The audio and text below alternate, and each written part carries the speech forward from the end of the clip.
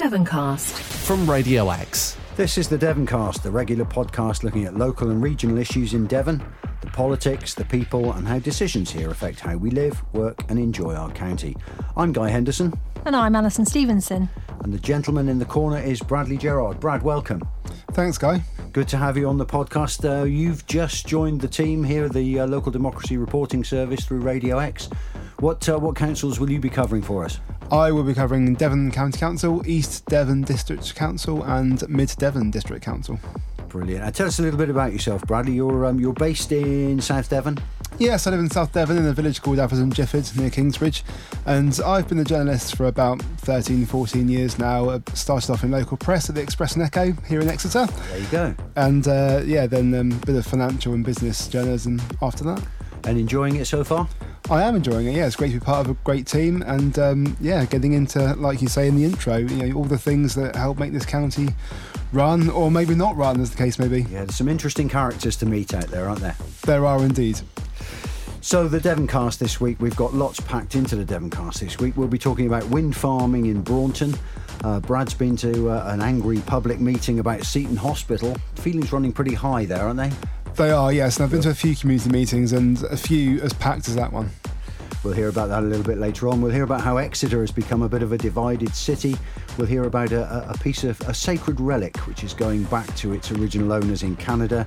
There's a temple in Torridge. There's a rock choir in South Devon. Devoncast. From Radio X. But first of all, we talk to Torbay's Tory defectors. Now, Torbay Council has been rocked by the decision of two of its Conservative councillors to stand down from the party and go their own way. Patrick Joyce and Cathy Madison were elected to the council for the first time as Tories in the May local elections. But now they've set up Prosper Torbay, a kind of a splinter group, which leaves the council in a very interesting position. They've been explaining what made them do it. Here's Councillor Joyce. I think it was a very hard decision and it took a lot of thought. We've been thinking about it probably now for over 3 months. And I think it got to the point where we were looking at the transparency, being able to scrutinise, and it just wasn't what we were looking for in our role as backbenchers and being a part of the administration. We almost felt we were part of the administration without actually having any kind of control or direction in relation to the decisions that are making. And really, it's really important in relation to scrutiny that where we are with this once in a generation with spending the money that we've got coming to Torbay, that we're obviously making sure we're doing the right decisions. And scrutiny and integrity for us is really important. And that came to the final decision where we felt we had no choice but to leave the Conservative group. I should apologise there, by the way, because the sound isn't great on that recording, and that's my fault, which I'll explain a little bit later on. Bit of a microphone problem there. But as they say, it's all about making the big decisions and making sure those decisions are scrutinised properly as the Bay sets out to spend many millions of pounds in government money on showpiece regeneration projects. Here's Councillor Madison. Well, that's where the mistakes have been made in the past. You need to pass it in front of a lot of eyes before everything is picked up. That's what they do in professional situations in the private sector, and it's what we should do in the government sector too. Now, all of this has certainly left the council delicately poised. Indulge me for a moment while I do some maths here. Before the Rebels jumped ship, there were 19 Conservatives on the council, 15 Liberal Democrats and 2 Independents who worked with the Lib Dems as an alliance, and that gave the Tories an overall majority of 2. Now, though, the Conservatives are down to 17, the same number of councillors as the Lib Dem and Independent alliance, with Prosper Torbay holding the balance of power. And who knows what might happen if any more disaffected Conservatives decide to join. I think that there could be. I think that probably there is some interest in what we're trying to do, but I think there would have to be some shared values in that, because we know why we're doing it. We wouldn't want any mix-up and muddying the water. Hey, who said covering councils was dull? There's been all sorts of intrigue in Torbay this week. Conservative Council leader David Thomas told me that he was bitterly disappointed at the move, which could in theory leave him vulnerable to a vote of no confidence, although that's highly unlikely at the moment, I would have thought. He says the two councillors should put their new status to the test by going back to the voters for by-elections. So, will they? I think myself and Katia come from it from two directions. One is, obviously, I listen to what people in the ward have got to say to me. It's very important for 2 years as part of a candidate and being elected and living in Wellswood. I'm part of the community. I'm very much what you call a community activist, and I'm very passionate about Wellswood. And I'd like to think that on the work I've done on charity and on community events like the footpath, litter picking and all the other stuff I've done within supporting Wellswood, that I'm well known. So I would say a lot of the vote would have been personal, but I'm not debating for one fact that people might have voted for the Conservative Party. People know how to get hold of me. My details are in the public domain. And if they want to express their opinions to me, of course I will listen. But I would use the analogy, Guy, in relation to this, is if someone has just left the SNP and gone to the Conservative Party, and in relation to that, the Conservatives didn't say, let's have a by-election, because before we can accept you, we need to make sure that all the SNP voters were happy with your decision. So it does, in a way, kind of creep of double standards. But I'm very keen that I listen to my people that live and work in the ward of Wellswood. It's very important to me that I take stock of what they've got to say. But from my point, I'm doing what I'm doing because I care deeply about the town, care deeply about Wellswood. I have integrity, and a lot of the things that the Conservative group stand for, we could possibly fall behind. It's not that we are Liberal Democrats or we're voting for the other independent group. We are Conservatives, but all we're saying is we want more scrutiny, we want more decision-making scrutinised, and we just really want to be in a process that we're adding value to our roles as councillors, and that's for the whole of Torbay. And how about you on the by-election question?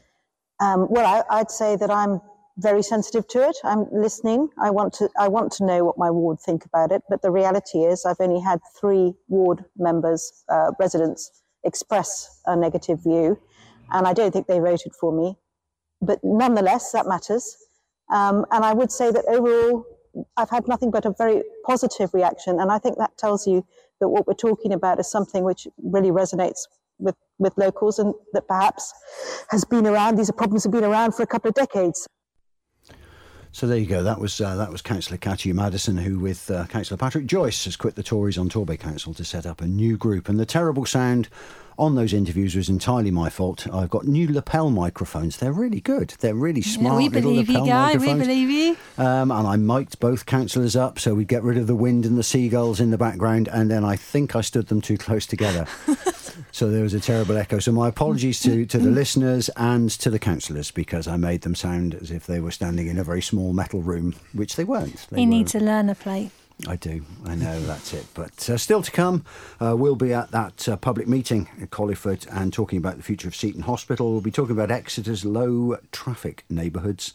We've got a temple in Torridge. We've got all kinds of things coming up for you. But first, a bit of hot air. Yeah, well, a bit of wind farm, Alison. Yeah, pretty powerful it is up there in Braunton. At the moment, the council's residents and MP are getting quite hot under the collar over the wind farm plan, which would see 2 or more years of construction work and heavy vehicle traffic in a tourism hotspot up there in Braunton.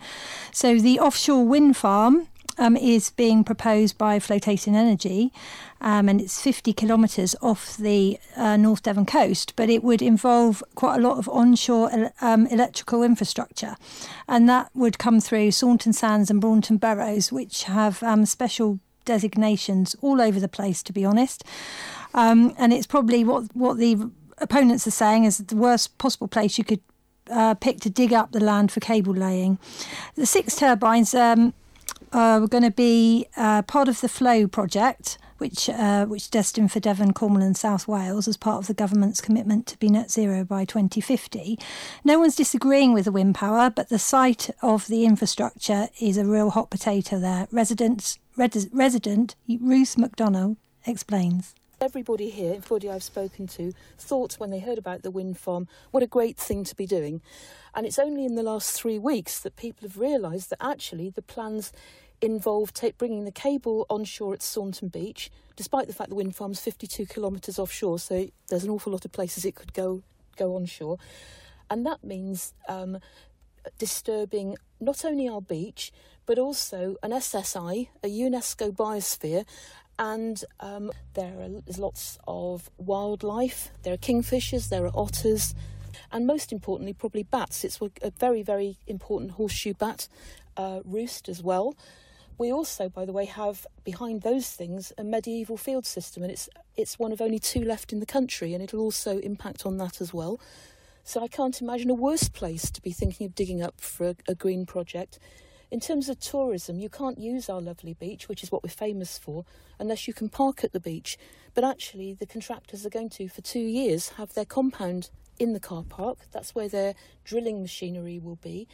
And that will be on the receiving end of, on their own statistics, as many as 92 HGVs a day through our tiny village roads. And there's no other way to the beach than those. So if the car park's out of use, people in reality won't be able to access the beach because there is no other place to park. If you can't park there, you can't use it. It's really, really a bad thing for our village. Our village is known for traffic and its beautiful beach. The traffic is going to be awful for 2 years at least, and our beach will be inaccessible. So ruination of our beach and our economy. And if the tourists can't be here, it doesn't mean just 2 years no tourism, because we've got to get them back again afterwards, and that's not going to be easy either. And here's Chris Delaney outside the school in the centre of the village, which has some of the worst air quality in the country. I think the whole idea of wind power is a really, really good idea. Renewable energy is great and we should support it. I just think this one's been very badly communicated. It hasn't been thought through. They haven't engaged with the local community and understood the issues that it could raise and whether there are viable alternatives. And we've just heard that the power station at Alverdiscot is going to be expanded, so they could bring the cables in there, which would be great, solve lots of problems. The village is congested already and trying to get heavy goods vehicles. If you try and get 2 past here going in opposite directions, they won't actually fit without going on the pavements because the pavements are very narrow. But I'm fully aware of the bigger picture and do want to support what they're doing. It's very disappointing. They're sort of given green energy a bad name, I would say. So all these energy initiatives to bring power in onshore need to be coordinated rather than individual companies competing with each other. So done in a consistent way, which is what our local MP, Selene Saxby, suggested only last week. So they need to get together and work out a solution for everybody. Share resources. Helen Cooper also is against this. She's from Save Our Sands campaign group, and here she is down on the beach at Saunton Sands. I think there are loads of happy memories created here for both local people, surfing population, people that come down with their dogs and their kids. It's like a park. Like if you look around us now, people just use it as a public amenity. But also the local tourism industry could be severely hit if this plan goes ahead. So it have economic impact, which, you know, so many in this area, hospitality is such a big thing, and tourism. There's knock-on, you know, with all the subsidiary sort of jobs that go with tourism. I don't know, people that do Airbnb, people that do the sheets for them, that clean the houses. You know, you get the picture. It's a substantial. It's our main industry down here, and this beach is something that the locals really enjoy and visitors love. I mean, now we've got people down here just walked past us that have been surfing. We've got people walking their dogs, people digging sandcastles. You know, it's just a really lovely public space, and that's what we're trying to protect, as well as the impact it would have on the wider environment with traffic, pollution, noise. There's the potential for 24/7 working down here with lights on, you know, as they dig, and all of that would be a massive disruption. Nobody here is complaining about wind farms. Nobody here is against green energy. That's not what we're saying. What we're saying is, please route the cable somewhere else. North Devon District Councillor for Braunton, Councillor Graham Bell, likens the demonstration wind power site to HS2.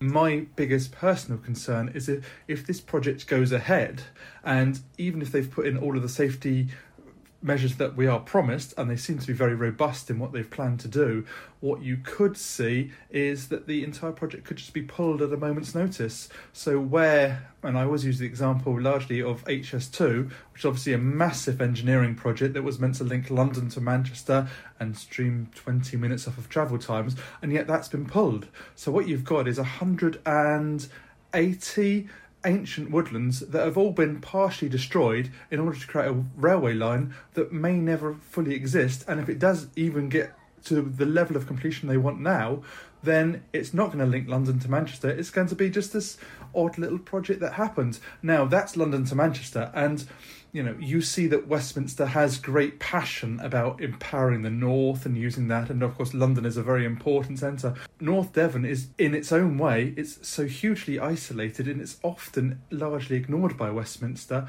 so you have that very real risk that if the government changes its mood or its mind, or something happens down the line in terms of finances, the project could be shelved halfway through. You'd have huge scars in the landscape. You'd have these drainage ditches that could be compromised with no safety put in to protect them. If the project goes ahead and then halts for unexpected reasons, then you could do serious damage to this landscape, and that would be tragic. And no one's going to look at repairing that for the people of North Devon.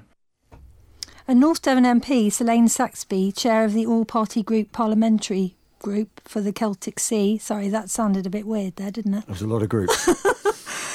Says there should be a national plan for offshore wind with communities included in discussions and recompensed appropriately. So please do not think that this is a NIMBY issue. North Devon is home to the Fullerbrook Wind Farm, which when built was the largest onshore wind farm in the country at 66 megawatt.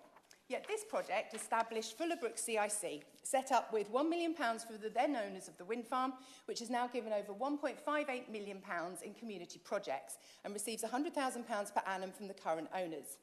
I find it bewildering that Whitecross have seemingly made no offer of community involvement. Indeed, their only offer is to decimate huge sections of coastline for their own financial gain.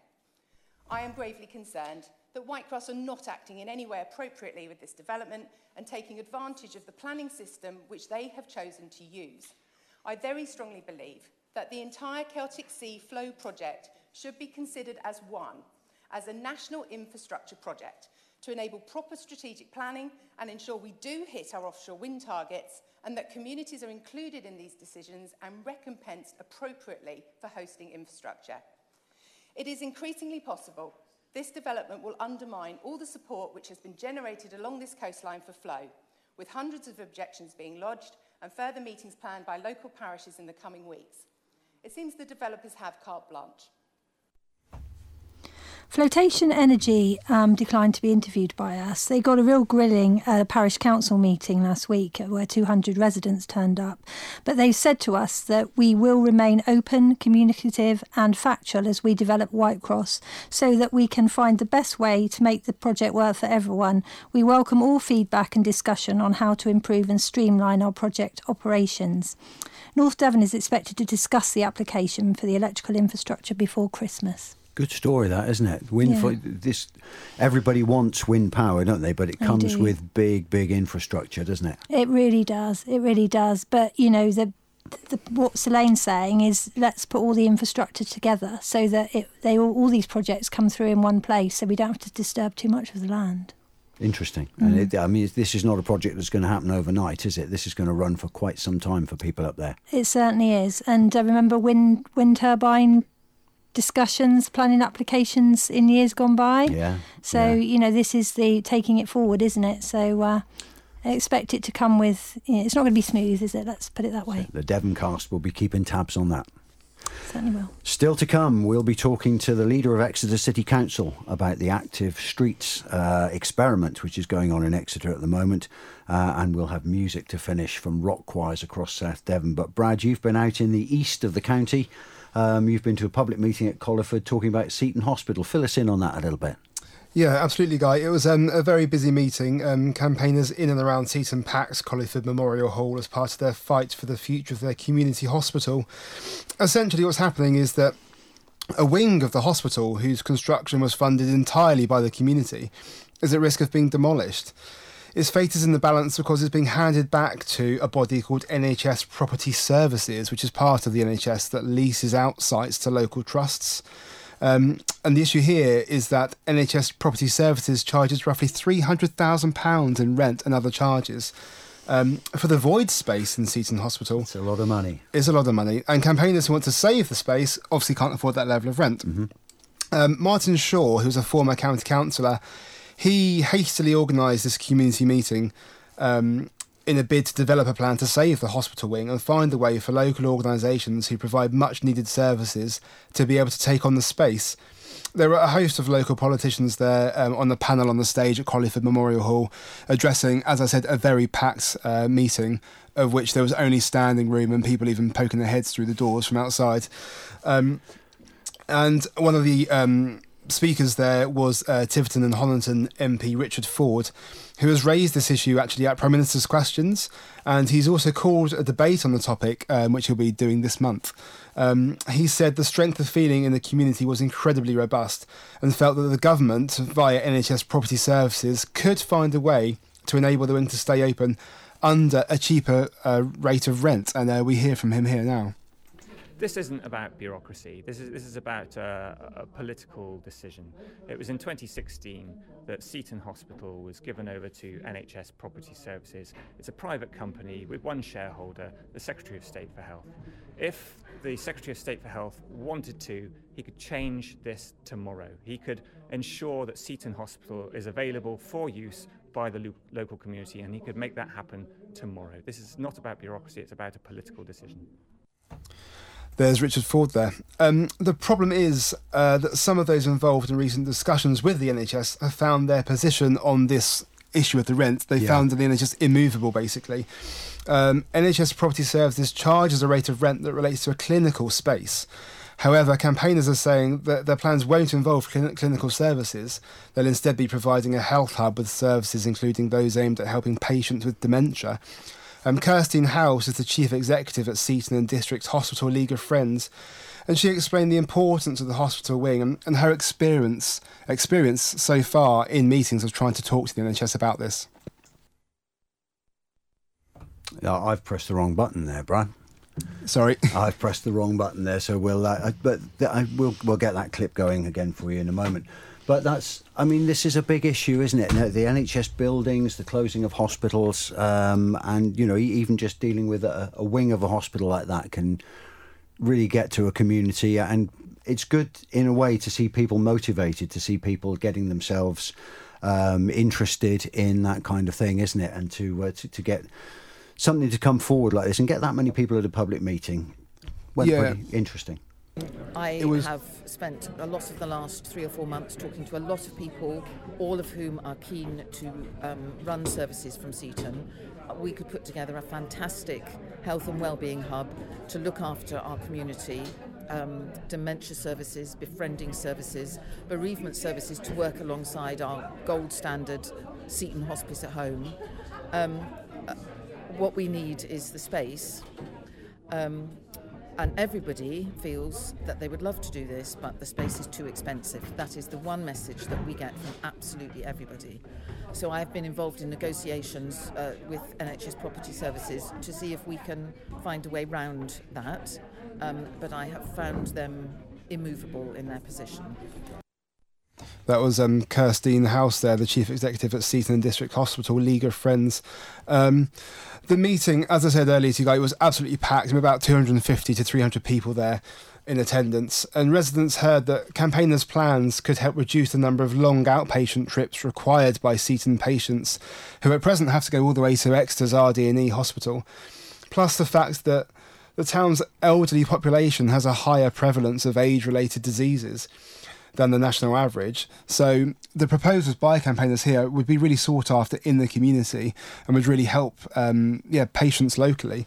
I spoke to several residents at the meeting, and here are clips from a couple of ladies that I spoke to there. As a community health nurse, for the community to get local services, but in the current situation where we've seen ambulances queuing outside the Devon and Exeter, we need to get people out of the hospital and back home or into local services as quickly as possible. Also, to have end-of-life care in our own community is really important. I feel very passionate that we need to keep the hospital building in our town. It belongs to our town. The majority of the town built it. They all bought bricks and that's why it exists. And we desperately need it. We need it as a hospital, to be honest, to stop people having to stay in Exeter and people can't even get there with a bus. But if it can't be used as a hospital, then there's lots of other things we could use it for.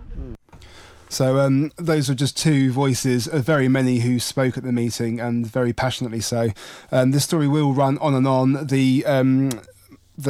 The group that's kind of been formed out of this meeting now to try and take all these arguments forward is going to try and lobby Devon County Council's Health Scrutiny Committee, and that should be at some point later this month. So hopefully the campaigners will have some victory there. Thanks, Brad. Like we were saying, the community's really getting involved in that one, isn't it? They really are. And what was really, really impressive at the meeting was that there was a lot of genuine feeling, a lot of sensible suggestions being put forward. As I said, the wing was fully funded by the community and the hospital was half funded by the community. So this is a community that isn't just annoyed at a decision being made. It's actually really involved in this hospital in a tangential way. And it was amazing to see the strength of feeling at the meeting. Once again, Devoncast will keep tabs on that one. And here's another story that's been running for a while. If you've spent any time in and around Exeter over the past couple of months, you'll know all about the Active Streets experiment. The idea has been to create a so-called low-traffic neighbourhood around parts of Hevertree and Whipton, and that means bollards and wooden boxes in certain streets, only certain categories of traffic allowed through. Supporters say it's cutting pollution and improving road safety, but opponents say it's increasing journey times and leading to more congestion and pollution on the boundary roads around the low-traffic neighbourhood. On the last Devoncast, we spoke to protesters who were making their voices heard outside the Guildhall, having their say about the scheme. This time, we're joined by Exeter City Council leader Phil Bialik, who tells us what might be done to reunite what has become a divided city. We asked him why Exeter needs action over its traffic problems. We are successful. What are we? Second or third most expanding city in the country, the biggest travel to work area outside of London, and that includes places like Bristol. Yeah. You know, people travel a lot away. We've got people travelling from North Devon to our colleges. Our university is expanding. It's a Russell Group university. We are a city which has got a tremendous future. However, we do get blocked up with traffic. We're an old medieval town, and nobody's proposing to knock houses down to make way for roads. We've got to look at the problems of reducing car traffic in Exeter. Now, that's a difficult issue because we've heard this morning how people rely on cars in their life, and we've got to try to somehow take that into consideration. Now, I believe that's what this trial will do. I didn't hear anybody saying we don't like this for our neighbourhood. What I heard them saying is we have difficulty in managing our lives around this issue. So that is the problem we've got to resolve. We've already seen an improvement to allow taxis through. There was a lot of issues about taxis and school taxis. Good remarks there about blue badge holders. That could be resolved by issuing some sort of pass or something. We can do that. Now, at County Hall last week, the Highways Committee, which came up with the plan in the first place, met, and some councillors said that they felt strongly about the way the consultations had been carried out. Here's Councillor Bialik again. I know everybody wants them to be listened to, and they will be listened to, but we have to accept that we heard that 4,000 representations, all that has to be analysed, put together in such a way that we all understand what the views are. But there will be some decisions that will be made that not everybody likes, because that is what happens in democracy, I'm afraid. Not everybody will get their own way. As we said, this has all left the city a bit divided, at least on the question of traffic. It's hard to see a middle ground at the moment, but the trial of the low-traffic neighbourhood still has well over a year left to run. And the council leader remains hopeful that an answer can be found that satisfies all of Exeter's citizens. Well, that will be a very good thing, that I would like to bring people back together. But I think there's some learning to be done and understanding of where we're coming from. This consultation process, believe it or not, has been going on for a number of years. And it seems to have bypassed a lot of people. Now, it's bypassed a lot of people for a couple of reasons, in my view. One, perhaps we weren't paying attention to it fully. We didn't think it was going to happen. It was something in the future. It doesn't involve us, does it? And the other thing is, I think that the County Council, sadly, have not actually got their message out to enough people in the consultation process. So people feel angry that they've not been listened to. They feel that they've been done to. That is a feeling and a perception which sadly is going to take some time to resolve. This again is one of those stories that's going to run and run, folks. You'll be interested to hear this on many Devoncasts still to come, I think. There have already been some concessions to allow taxis to go through, and there may be more compromises to come. But the issues of congestion, traffic and pollution in Exeter won't solve themselves. We'll give the last word to Councillor Bialik. In short, we've got to do something in Exeter. Exeter has got to change. It is changing, and it will be for the better. We've got to all have to revisit what we do in our lives. We've been doing that now with the cost of living crisis. We're being asked to make changes for our own benefit. These are for our benefits, for our children's benefits, and for it's all very well people like me of a certain generation waxing lyrical about how it used to be. But do you know what? It will never be like that if we carry on in this way. So we've got to make some changes which are acceptable. And that will be the secret in this consultation and introducing this trial, is to make sure we get it right. Because I think people agree with the principle. We've got to look at the traffic pollution coming up through East Wanford Hill, in through Poslow Bridge at certain times of the day. We've got to recognise people have got health issue. I'm an asthmatic. I fully understand what they're saying. We need to get it better. I'm watching there some children cycling away here at County Hall. That's got to be encouraged, for goodness sake. When I was a kid, I went everywhere on my bike. As a parent, we all worry when our children go out on our bikes, don't we? We do worry. This period has got to be used for successful consultation. And I'll just say this to everybody: shouting at one another is not going to get us there. And he's right. The consultation continues, and if you're in Exeter, make sure you have your say. Have you, either of you, been caught in the road system yet? Well, actually, I came to meet a friend a little while ago next door on Magdalen Road. And I used to live on Magdalen Road. Yeah. And my sat-nav was telling me to not go the way up it I would ordinarily have done previously. And I was like, why can't I do that? And I ignored my sat-nav, and I realised what was going on. It's now, there's street furniture there to make it more amenable. And actually sat there in a cafe on the street, it was more amenable. It was really actually lovely. Interesting, isn't it? Yeah, I went in to take some pictures just after the meeting, and after I'd had a chat with Phil Bialik, I thought I need to go and take some photographs of this to go with the stories that we're writing. And I did get a little bit lost because I had to turn around, I had to do a U-turn, I had to go down a street I wasn't expecting. But the consultation is the key thing. If people feel strongly about it, it's important that they make them with their voices heard, isn't it, with all these things? It is. And, the whole emphasis is about getting people on their bikes and using something other than a car to get around. So, it's important we have those spaces for other things as well. That's the future, isn't it? We all have to somehow get out of our cars. If public transport is decent, if it's safe to cycle and we're fit enough to walk, then, we can do it. But let's see how it goes. OK, still in Exeter. I got a bit of a story here about a ceremonial headdress worn by a First Nation Canadian way back in the 1800s, which is causing a bit of head scratching, if you'll pardon the pun. I want to tell you a story, as Max Bygraves used to say for our older listeners. Max Bygraves. For our younger listeners, they'll be going, Max who? But there you go. The sacred headdress that was on display at the Royal Albert Memorial Museum in Exeter for more than 90 years, it's after being donated by the family of a Devon man who was the Lieutenant Governor of Canada's Northwestern Territories. It's known as a bird bundle, and the Blackfoot Nation of Alberta in Canada wants it back. They say it's been away from its rightful home for far too long. It's a very, very, very, very special piece for the Blackfoot Nation, and that's the reason why there's no picture of it on the website, because I asked for a picture, and they said, well, you have to understand that this is such a sacred object that we don't want pictures of it on websites and in newspapers, and you kind of understand that.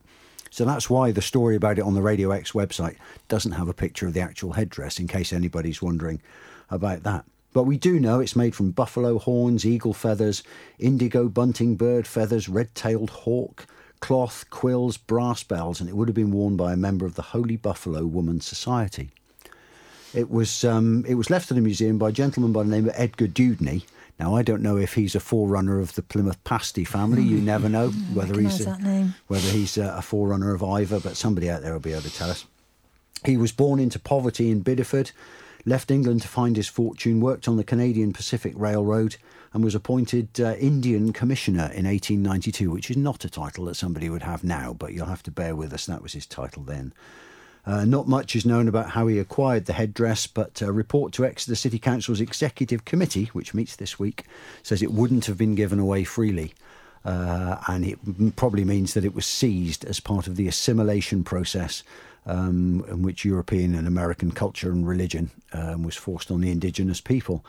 But the Blackfoot people have decided that they want it back. It's a sacred piece. They contacted the museum quite a long time ago now, 10 years ago, and said it shouldn't be on public display. So the museum did the right thing and took it off public display. Now the people want it back. And by the time you listen to this, the City Council Committee may already have made the decision. I think it's a given that they'll send it back. And I think that's a great story. I think it's the right thing to do. It means such a lot to these people, and it was taken away from them in dubious circumstances. I think it's the right thing to do. But there are people who will say that museum pieces are there for us to learn from and they should be there. So, I mean, there is an alternative viewpoint, but I think it should go back. What do you think? Yeah. I think it should. Yeah, I mean, I think you can still, your point about learning from artefacts is true, but that doesn't necessarily mean that the artefacts have to be in a museum to learn about them, especially if they've been, if they're there at that museum through dubious means. It might not be that the museum's management currently has anything to do with that. No, quite. But obviously culturally, we're dealing with a lot of these things, aren't we, that we've got in our museums that are very precious to other people around the world, and I guess we have to accept that those items are actually theirs and not ours. It's true. And here's a good application of AI, which everybody's talking about now. For a museum piece like that, photograph it, film it in its natural location, film it in Canada, and let people here have a look at it that way. Maybe that's the way to do it. Anyway, I'm pretty confident that story's going to have a happy ending. We'll bring you that on a future Devoncast. And Ali, you've got a fascinating story here, haven't you? Something coming from Torridge. It's an art story. We love an art story. We do love an art story, yes. And there is a piece of art which has been valued at £1 million. It's a full-size building called The Temple by Appledore sculptor Sandy Brown. Now, Sandy, being a local resident, would like to offer this piece of sculpture to Torridge District Council for the cut price of £350,000. Bargain. Yeah, so the structure was actually commissioned for Sotheby's annual exhibition of monumental sculpture at Chatsworth House in Derbyshire a few years ago. It's been on the TV, and also Jeremy Vines even made a film about it. It's quite a famous piece, but it's sitting in Sandy's studio at the moment. And she's inviting councillors to go and take a look at it. But what she says is it could be quite an amazing thing for Bideford. It could put the town on the map and could be a centre of cultural innovation. And the thing is, what she actually wants it to be is a place of calm energy and joyfulness, a temple of the South, she says. She wants to spread that joy to Bideford. So the temple would be used for non-religious ceremonies. She tells us a bit more about it here. It was actually triggered by a discussion with a friend of mine who is an officer for another district council in the UK. And he happened to say that it's district councils who manage our registry offices and our crematorium, and that they should be having spaces that are contemporary and applicable for everybody. Obviously, if that makes perfect sense. And I live in Torridge District Council, and so to offer it to Torridge District Council first is the area in which I live.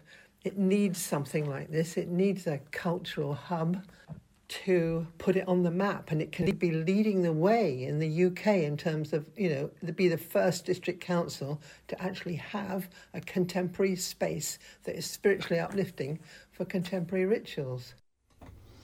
So the temple's made of 5,000 hand-painted tiles. It looks pretty impressive, to be honest. And some of the local vicars are supporting this plan. Former vicar of Torrington, John Cavosso, and former vicar of Appledore, Ian Lovett, told us what they think, because there's 3/4 of Devon couples now are opting for a non-religious ceremony. Here they are. It's almost like growing up from childhood to adulthood, and so what we've had in our childhood. I'm a retired vicar 13 years, and I'm in the middle of doing 3 funerals in church. So some people want that, and other people don't. It's like we're expanding beyond the traditions that we've had. So we don't want the fundamentalist side of religion, which is damaging to, the world, really. So we can see in Gaza and Israel at the moment. We want a deeper and broader understanding of spirituality. There are plenty of celebrants who are non-denominational, and can take these services or whatever, and in a sense they're made up not on the spot, but they're much richer. They don't have a formality about them. Just very lovely. So that's the temple, which could also host school groups where sculptor Sandy Brown has offered to teach them about art, culture and sacred ceremonies. She's saying that it would be surrounded by railings to deter any vandalism, which could be an issue, as it is in many parks across the country. Anyway, it's food for thought for the council, who will make a decision on that at a later date. That's another one. I really hope that comes off, don't you? Definitely. Yeah, it sounds like a fascinating... It's a lot of money still for a council to find, though. So it's it's going to be a big decision for them. But it'd be wonderful to have something, I think, quite spectacular like that in Torridge. Maybe there's a benefactor out there somewhere. Maybe somebody will win the lottery this weekend and do that. So. Be a fabulous thing to do. We're going to finish with some music in a moment, but while we've got you, Brad, thank you very much for coming in. Welcome to the podcast. Brad will be a regular voice on the podcast. Ali, thank you very much. It's been another Devoncast here, but we're going to finish on a high note. Ali, take us into the last piece. Okay, so we're approaching the season to be jolly. Sorry about that for anyone who doesn't like Christmas, but not December yet. It's never too early as far as I'm concerned. Rock choirs across South Devon are warming up their vocal cords to perform at concerts and festive light switch-ons over the next few weeks. Rock choirs, the UK's award-winning contemporary choir with 400 singing groups across the country. And in South Devon, we've got 4, Plymouth, Torquay, Teignmouth and Newton Abbot.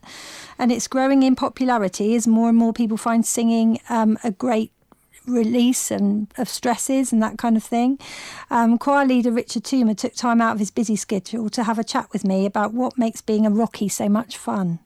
It's a choir for absolutely everybody. It's all-inclusive. We don't audition members. People can come along with no experience, lots of experience. It doesn't matter. It's a place for people, a safe place for people to come along and just sing with other people. It's supposed to be a lot of fun. It's good for our mental health. It's good for our physical health. It's good for our mood. And there's no pressure on people when they come along. I'm not going to be putting pressure on people to get every single note right and to learn every single song in the repertoire. It's supposed to be a bit of an escape from the pressures of life, if you like, if that's the right phrase to use. So you come along on a Tuesday night, for example, to Plymouth, and you have 90 minutes where you can just shut everything else out and just enjoy yourself and have a bit of therapy through singing. That's great. And the songs, I'm guessing people will know what the songs are. They'll sort of have them in their mind. But then if they've got to forget all about the original version and learn yours. They have, yeah. That's the trick, isn't it? Yeah. I mean, a lot of our material is, if you listen to radio too, you're going to hear a track list from Rock Choir, aren't you? I mean, so this term we're doing Stevie Wonder. For once in my life, we've just learned Sweet Child of Mine by Guns N' Roses. Going Loco down in Acapulco, right through to the ballads like 1,000 Years by Christina Perri, Hallelujah. So it's a real broad. We even did Shake It Off, didn't we, by Taylor Swift, which was, totally way out there number just to keep everybody on their toes. Everyone's going to know every single song, but yeah, you're right. You've got to forget the original because our choirs were in 3 and 4 part harmonies. And there'll be times when you don't sing the tune. You have to sort of back up the tune with a harmony. But that's part of the discipline, part of the fun, and it's a lovely thing to be a part of. And what about performances? Again, we don't want to put pressure on people. So there will be a large number of members who want to do performances and would like that experience.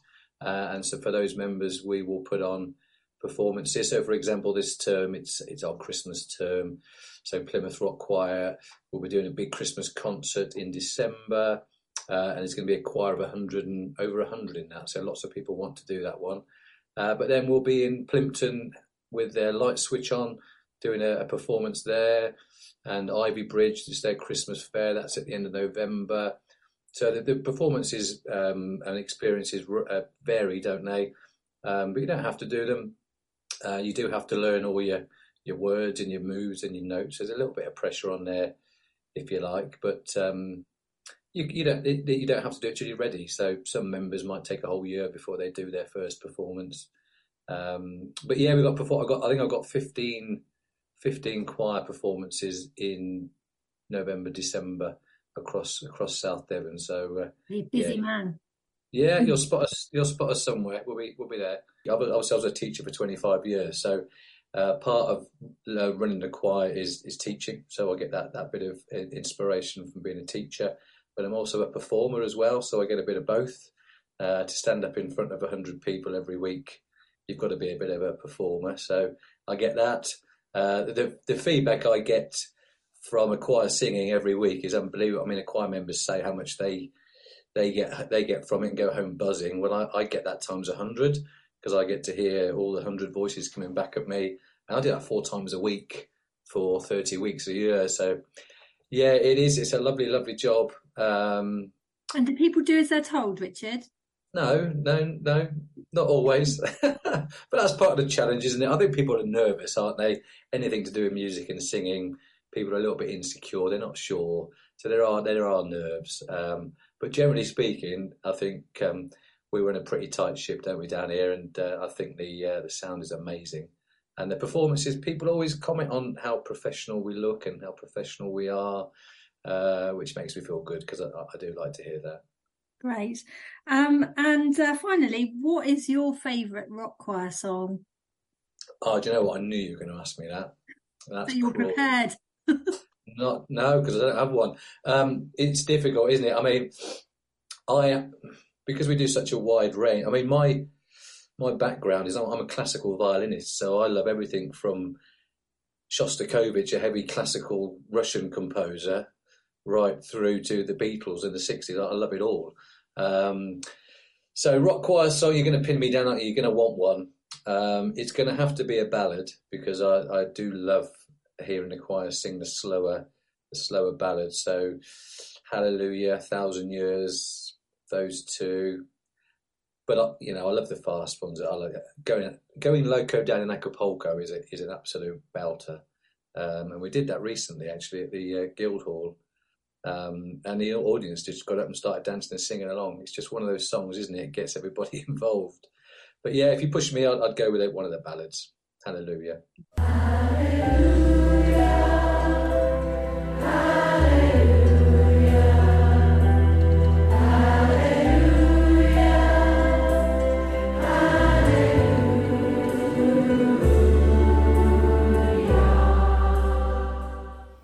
What a lovely way to finish a podcast. Love that. Good They're stuff. Nice and chilled out now. Thank you very much for listening. This has been the Devoncast. I've been Guy. I've been Alison. And I've been Brad. There you go, the gang of 3 bringing you the podcast today. We'll be back very, very shortly with another Devoncast. You can hear this on the Radio X website. You can get it where you usually get all your podcasts. Thank you for listening. Devoncast from Radio X.